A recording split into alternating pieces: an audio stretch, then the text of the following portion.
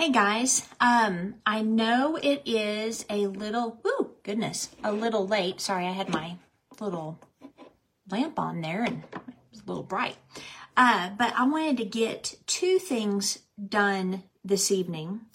I've been working hard on some business projects, and with Christmas coming and things, I had some deadlines, but I got that done.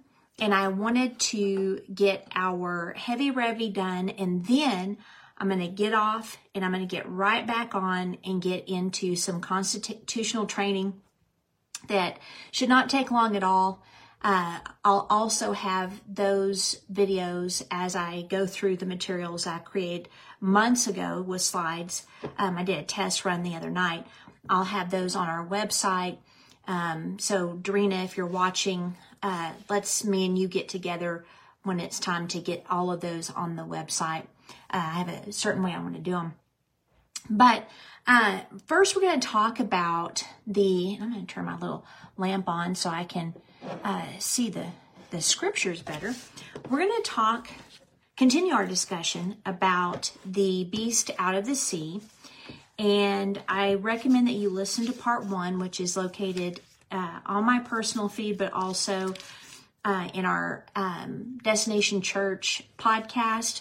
They're also on our website, the Hub Apostolic Training Center.com, because I explain in part 1 what the beast is. A lot of people think it's a person, and it's not. However, it is ruled by a person. It's a kingdom. I go into the other nations that are considered Antichrist in nature by how they treated Israel. And they are the seven, I think is it the 7 heads? Yeah, the 7 heads. I get into the 10 horns. We look a lot in Daniel for references there. So now we are back to the beast in verses 5 through 8. And remember that God views the kingdom and its ruler as one. Okay. And so you'll notice there's, different, like when we read verses 5 through 8, it's obviously speaking of a person. Other locations, it's speaking of a nation or a kingdom or a coalition of nations. And so here it says in verse 5, the beast was allowed to speak great blasphemies against God, and he was given authority to do whatever he wanted for 42 months. And he spoke terrible words of blasphemy against God, slandering his name and his dwelling, that is, those who dwell in heaven. And the beast was allowed to wage war against God's holy people and to conquer them. And he was given authority to rule over every tribe and people, language, and nation. And all the people who belong to this world worshiped the beast, for the ones whose names were not written in the book of life before the world was made, the book that belongs to the Lamb who was slaughtered. Okay, so the first thing I want to point out is where it says the people who belong to this world worshiped the beast. This is not referring to every human alive. And I'll prove that in a passage that I'm about to read. What it's referring to are those who belong to the world system. Those that have bought into that system.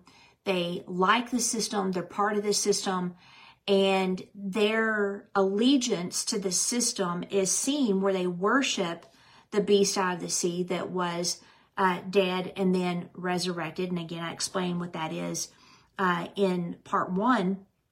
They're all in this situation, okay? And there's going to be Israelites who the nation, the beast out of the sea, its ruler, breaks covenant with. And we know he does that in the mid-treaty, which is at 3.5 years, because a treaty is 7. He breaks the treaty with Israel, and then the next 42 months wages war. Now, a lot of people think that the God's holy people and conquering them is referring only to the Israelites. And I go into detail in our Daniel Company series, which is on the podcast, And I'm also going to show you where the catching away, or what most call the rapture, takes place in the book of Revelation. But it includes us, because Daniel talked a lot about the saints. The only way to be a saint by the New Testament definition, the age of grace of which we are in, is you must be born again. It doesn't matter if you're Jewish or Gentile, you must be born again. Man, all of a sudden I'm itching back here.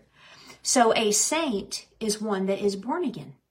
So if he is waging war against the saints, then that means there's some saints on the earth. So you have the Israelites who may not be born again, but they're not going to follow the Antichrist system. Then you have the Christians who obviously, hopefully, are not going to follow the Antichrist system. Some might. And then you have those that are without any loyalty to any God, but they don't like the Antichrist system. They recognize it for what it is. And they're not going to take the mark too. The majority of people are going to take the mark, but there's going to be some that are not born again that won't. And I'll go into more detail on this as we go through the book of Revelation. But in Isaiah 65, when I learned this years ago, it was through actually John Bevere. And I had never considered this passage in the light that he discussed. But here in Isaiah 65:17, it says, "Look, I am creating new heavens and a new earth, and no one will even think about the old ones anymore. Be glad, rejoice forever in my creation, and look, I will create Jerusalem as a place of happiness. Her people will be a source of joy. I will rejoice over Jerusalem and delight in my people, and the sound of weeping and crying will be heard no more." Now, we know that this will be fulfilled after he creates the new heavens and the new earth, which is detailed in Revelation, I believe, chapter 20 or 21. It might be 21. No longer will babies die when only a few days old. No longer will adults die before they have lived a full life. No longer will people be considered old at 100. Only the cursed will die that young. Now, this is interesting. Our timeline is post new heavens, new earth. That is the end of all, meaning we've already had the second coming. We've already had the tribulation, and let me put it in the order. So we've already had tribulation. We've already had the second coming. We've already had the resurrection of the saints and our catching away. We've already had where the Lord kicks butt and takes names. And we also have where Father destroys the enemy with the breath of his mouth when he's let out after 1,000 years. And yet we were going to have babies. We're going to have people that won't even be considered old at 100. So that has to mean that we're going to have two species of people. The first species, which are able to take part of the first resurrection because they're blessed, are us. So all believers, dead and alive at his return, will receive resurrected bodies. We will not be tempted ever. We have ran our race. We will not procreate. You don't procreate in your resurrected body. We will be rulers over the cities and nations. And we can't be killed. We're resurrected forever. But the ones who did not receive the mark at his return, who were not born again, are going to still be on the earth.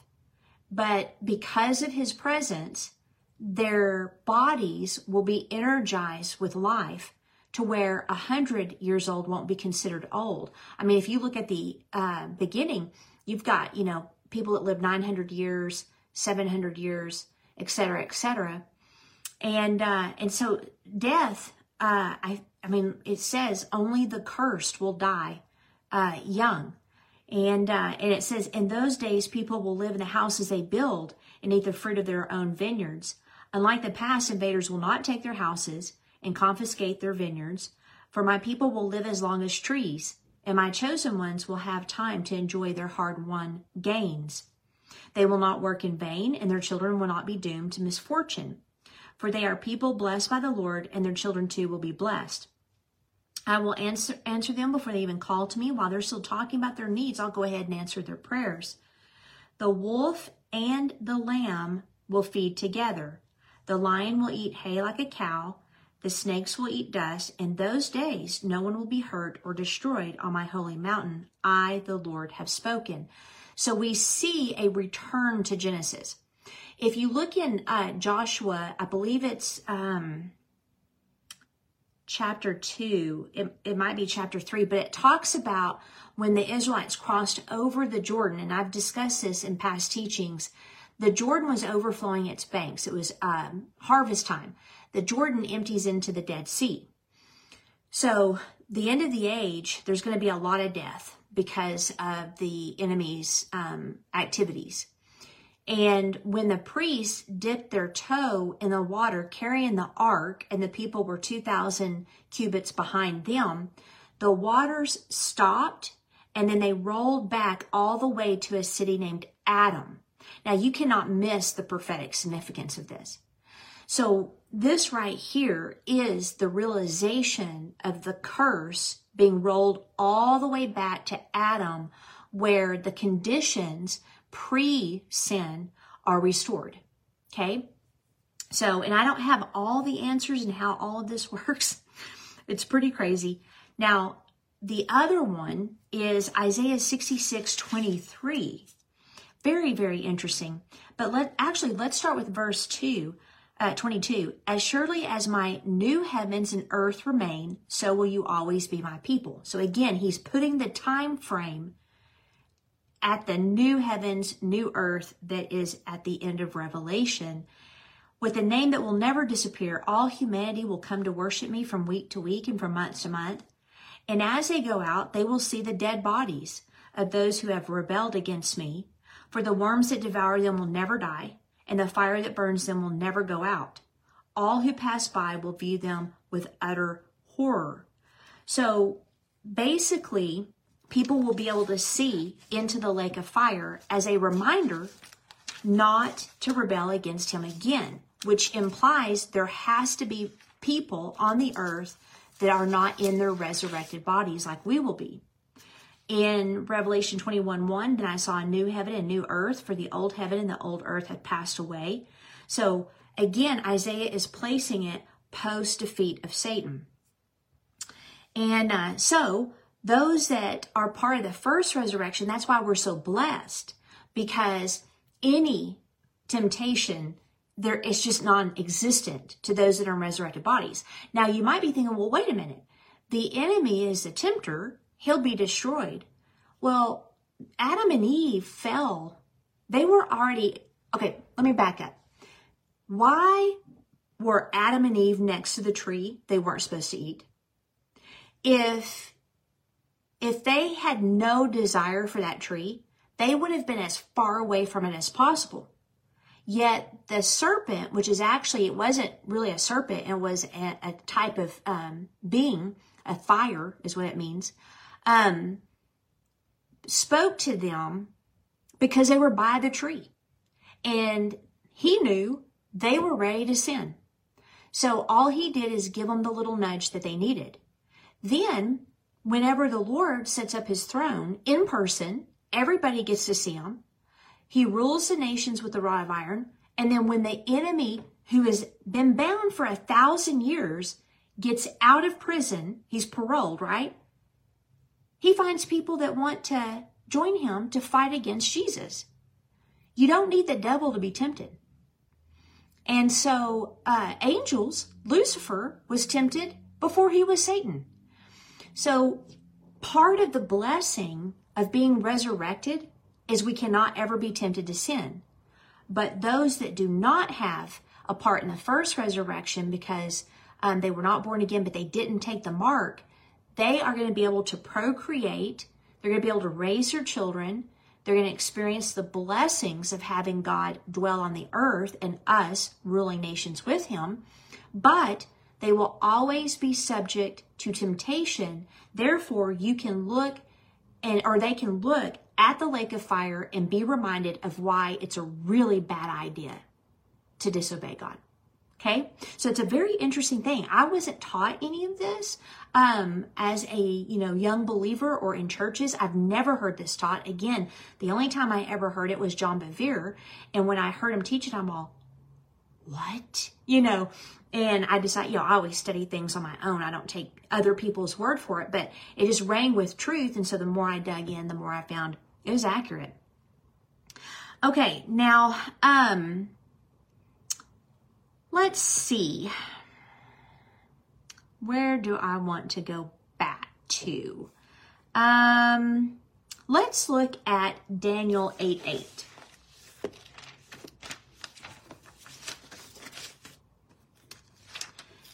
Now remember, Daniel saw some things or saw lots of things, and some things he could not share.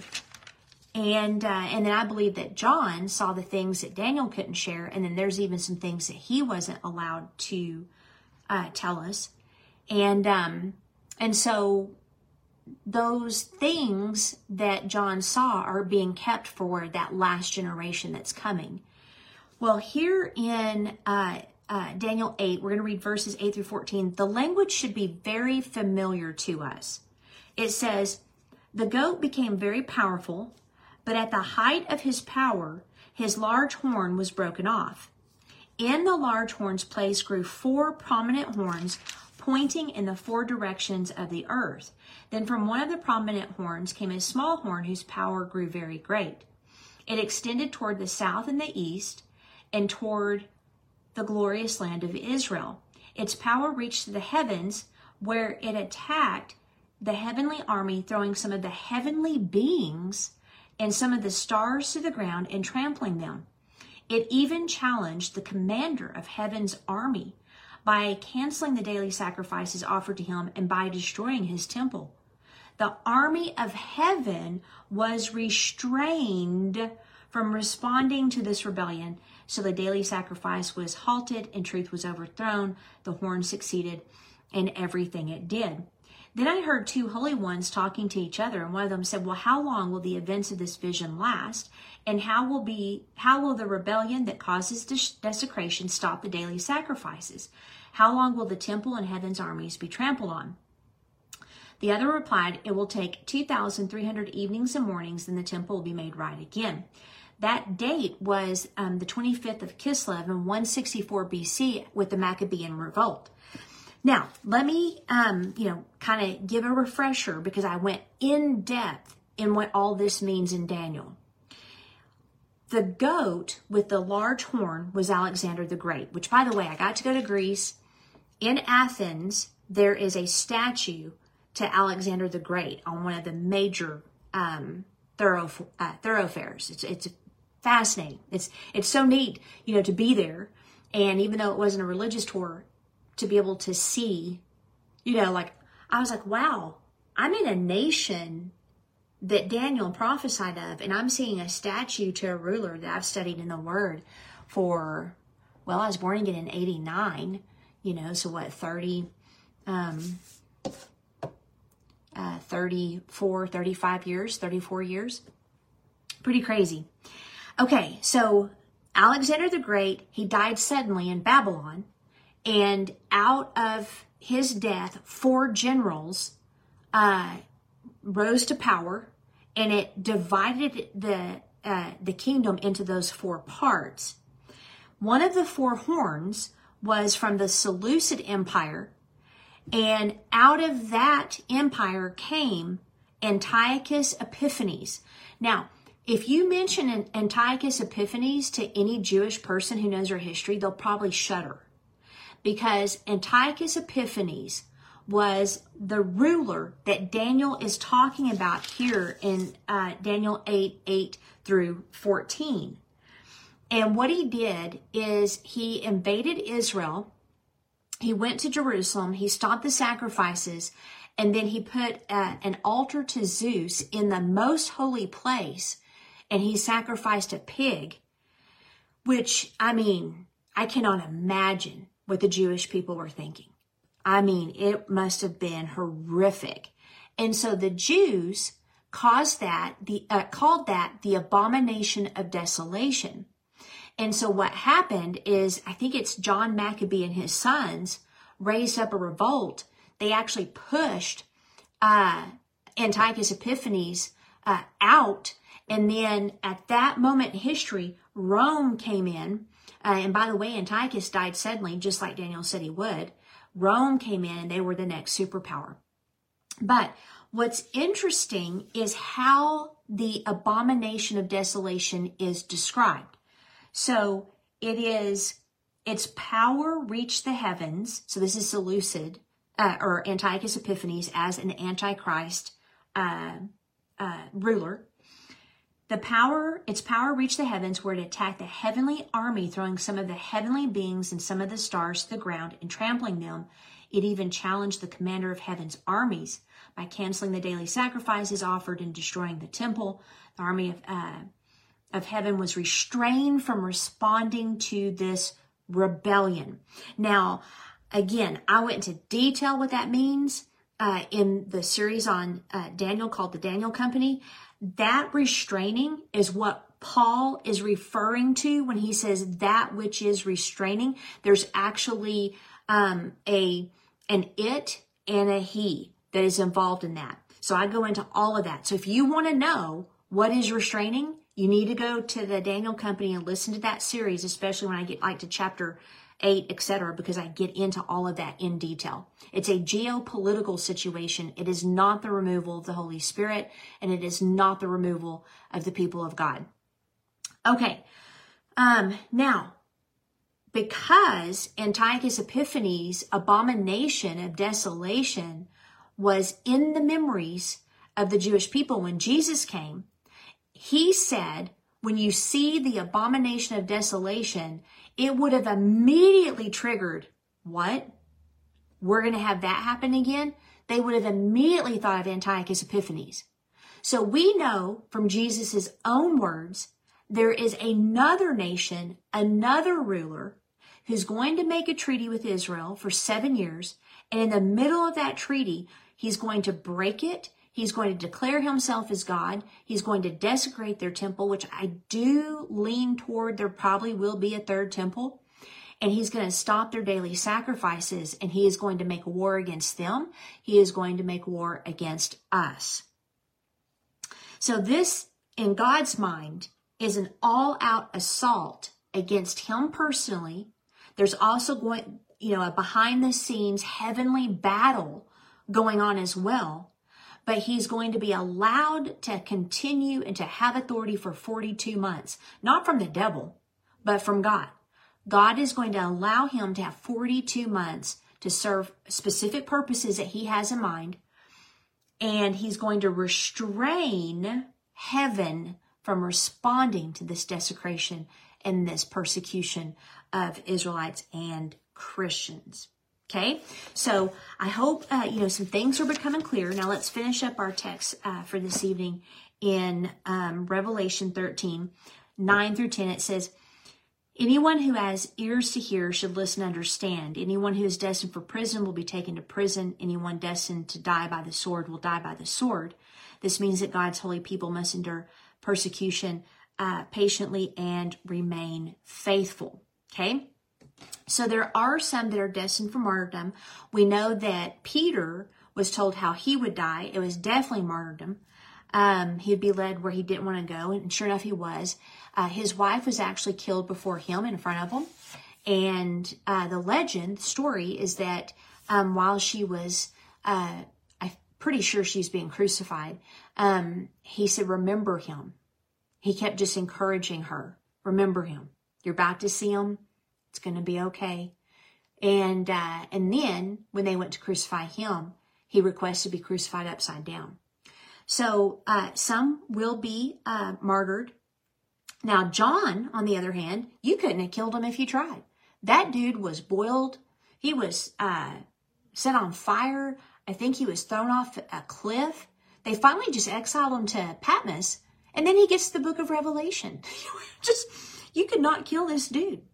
But the good news is that if you are called to suffer a martyr's death, there is an anointing, a supernatural power and grace, faith to do so, as well as a special reward for laying down your life. Okay, now the second beast, so we've studied the beast out of the sea. We now have the beast out of the earth. So this is in Revelation 13:11. It says, "Then I saw another beast come up out of the earth. He had 2 horns like those of the lamb, but he spoke with the voice of a dragon." So he's going to look very Messiah-like, very prophet-like. "He exercised all the authority of the first beast, and he required all the earth and its people to worship the first beast whose fatal wound had been healed." So again, we're referring to a nation that is led by an Antichrist ruler. So I believe the nation is the one that was healed. "He did astounding miracles, even making fire flash down from to earth from the sky while everyone was watching. And with all the miracles he was allowed to perform on behalf of the first beast, he deceived all the people who belonged to this world. He ordered the people to make a great statue of the first beast who was fatally wounded and then came back to life." Now, Nebuchadnezzar, as a representative of Babylon, remember he had a statue made of himself. He was then permitted to give life to the statue so they could speak. Nebuchadnezzar didn't do that. Then the statue of the beast commanded that anyone refusing to worship it must die. So at first I thought that this was possibly the Antichrist that is ruling over the beast of the sea, that the beast of the sea is a nation and that the beast of the earth is a person. I don't know. There might be some validity to that. I could see that this beast would act as the Messiah. He would act as God. And that seems to be what he does. He operates in the supernatural power. So, I could go that way. I could also see that this would be a false prophet that works alongside the Antichrist ruler of the beast of the sea. I've not yet decided. What I do know is in 2 Thessalonians, it does say,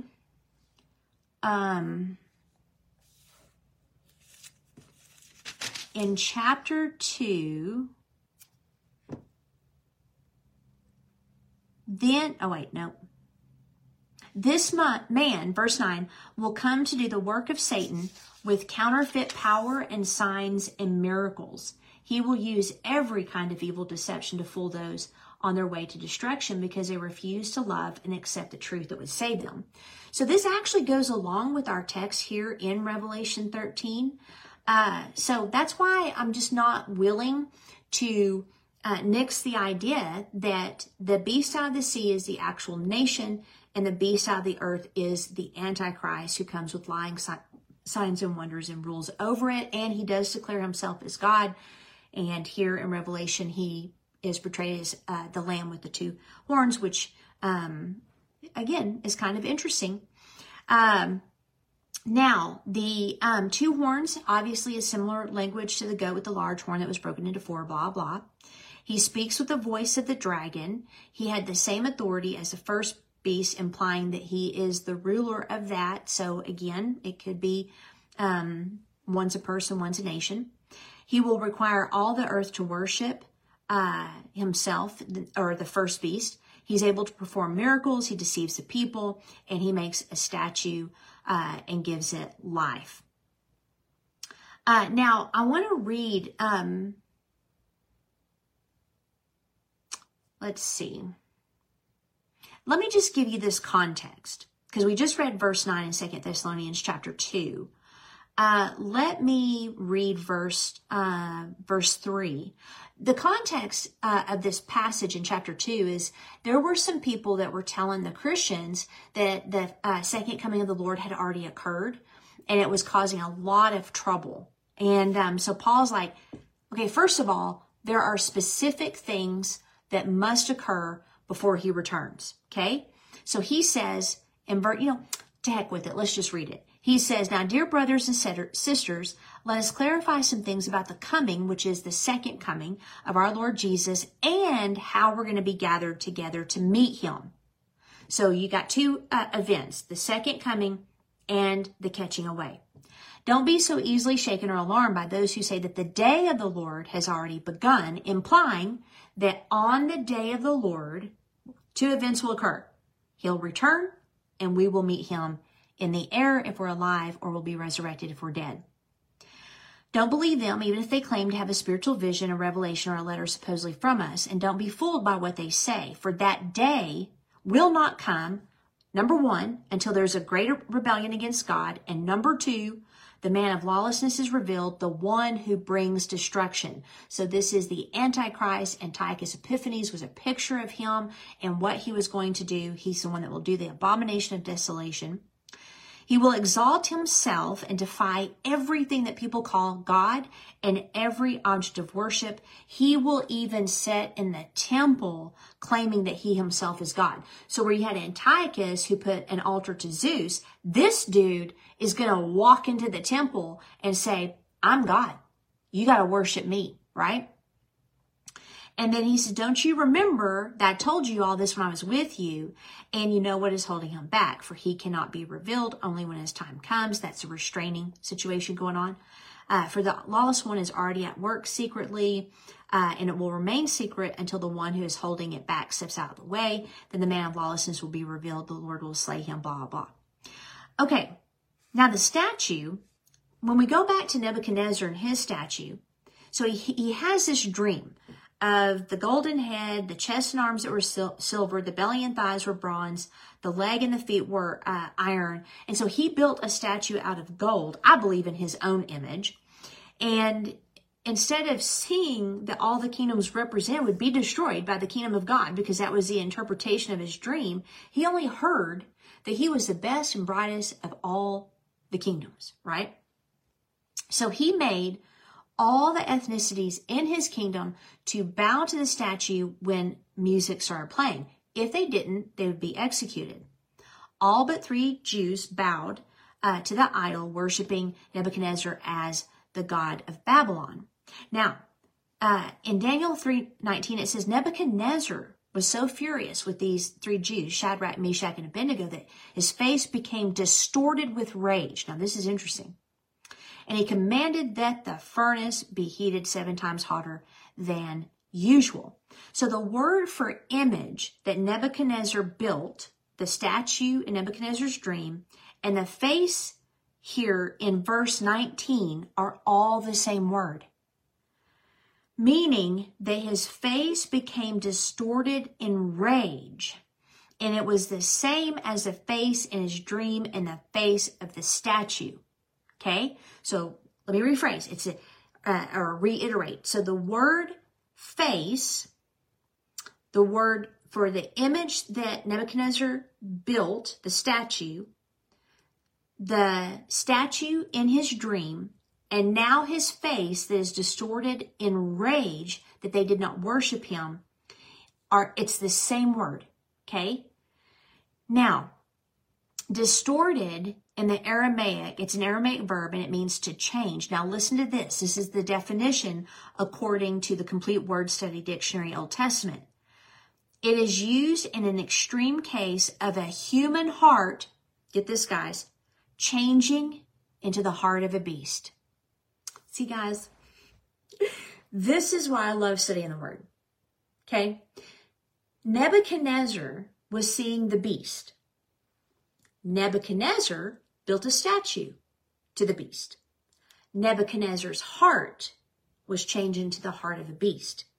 Nebuchadnezzar lived like a beast for 7 years. Isn't that interesting? Interesting. Okay. So basically what it means is Nebuchadnezzar's heart went from human to the heart of a beast, or an antichrist, right? In Daniel 4:19 through 27, it says, upon hearing this, Daniel, also known as Belteshazzar, was overcome for a time, frightened by the meaning of the dream.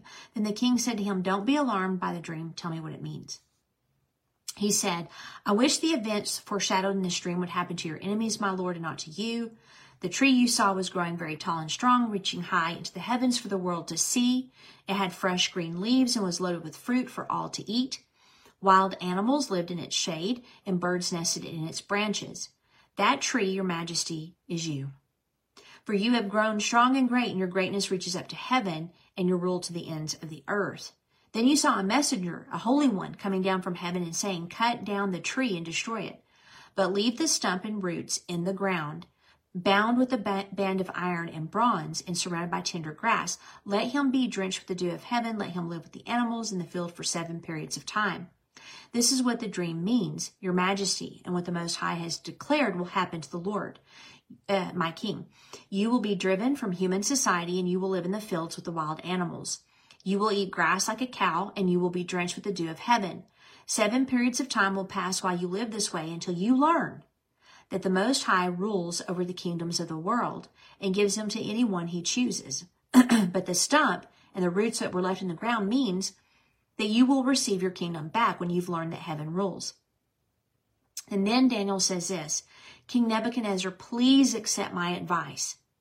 Stop sinning and do what is right. Man, I wish everybody would listen to that.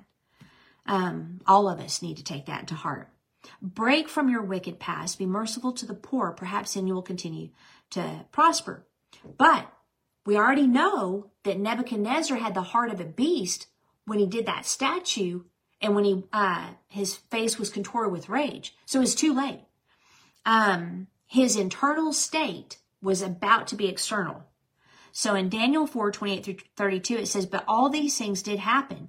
12 months later, he was walking on the flat roof of the royal palace in Babylon. As he looked across the city, he said, look at this great city of Babylon. By my own mighty power, I've built this beautiful city as my royal residence to display my majestic splendor. While these words were still in his mouth, a voice called down and said, King Nebuchadnezzar, this message is for you. You are no longer ruler of this kingdom. You will be driven from human society. You will live in the fields with the wild animals, and you will eat grass like a cow. 7 periods of time will pass while you live this way until you learn that the Most High rules over the kingdoms of this world and gives them to anyone he chooses.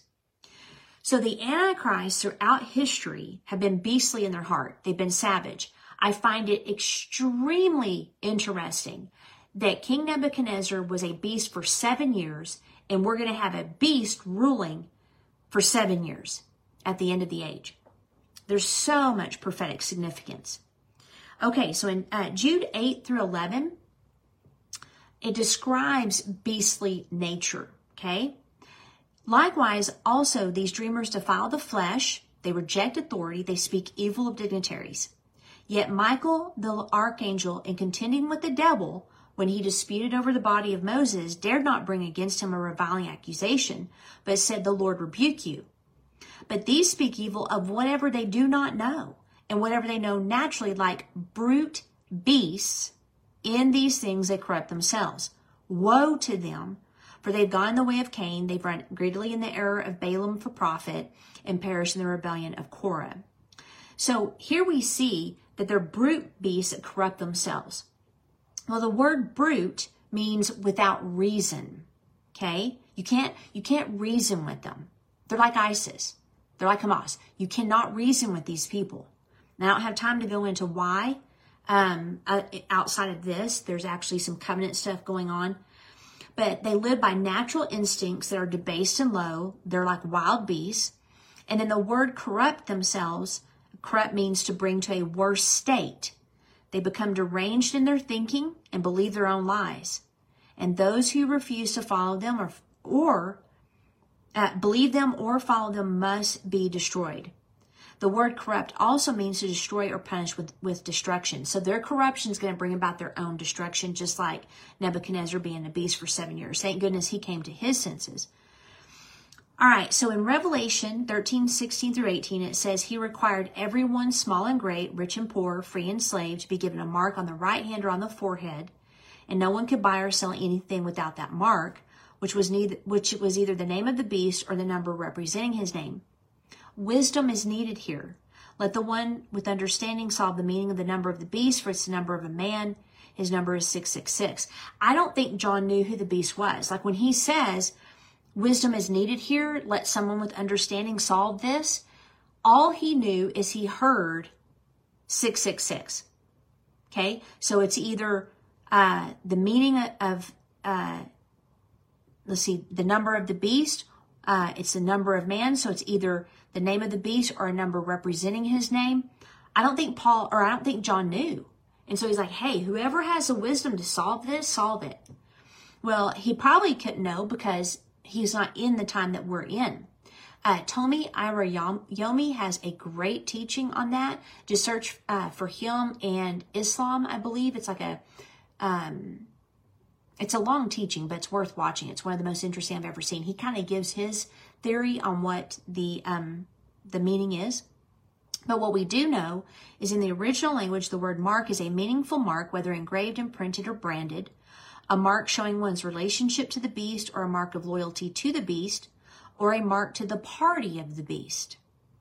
Hand was originally from the shoulder to the end of the fingers, and the forehead is above the eyes.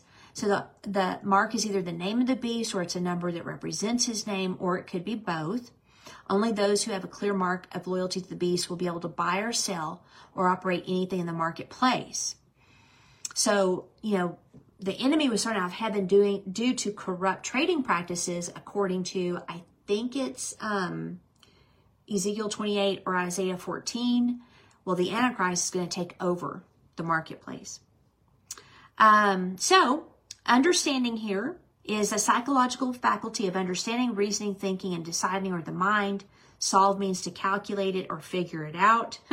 So basically, John's like, figure it out. Because whoever has that numerical value is the final world ruler. I bet he was very curious who that was. Okay, so that's it. I'm going to get off here, and then I'm going to come back live on my computer with a slideshow on some very interesting things I've learned on the Constitution. So this will be our launch of a constitutional study, and I'm very excited about it. I've been waiting to do it for a long time. So I'm going to bid you farewell on this, and then I'm going to get back on, barring any technical, issues, and we'll dive into a short lesson on some very interesting constitutional things.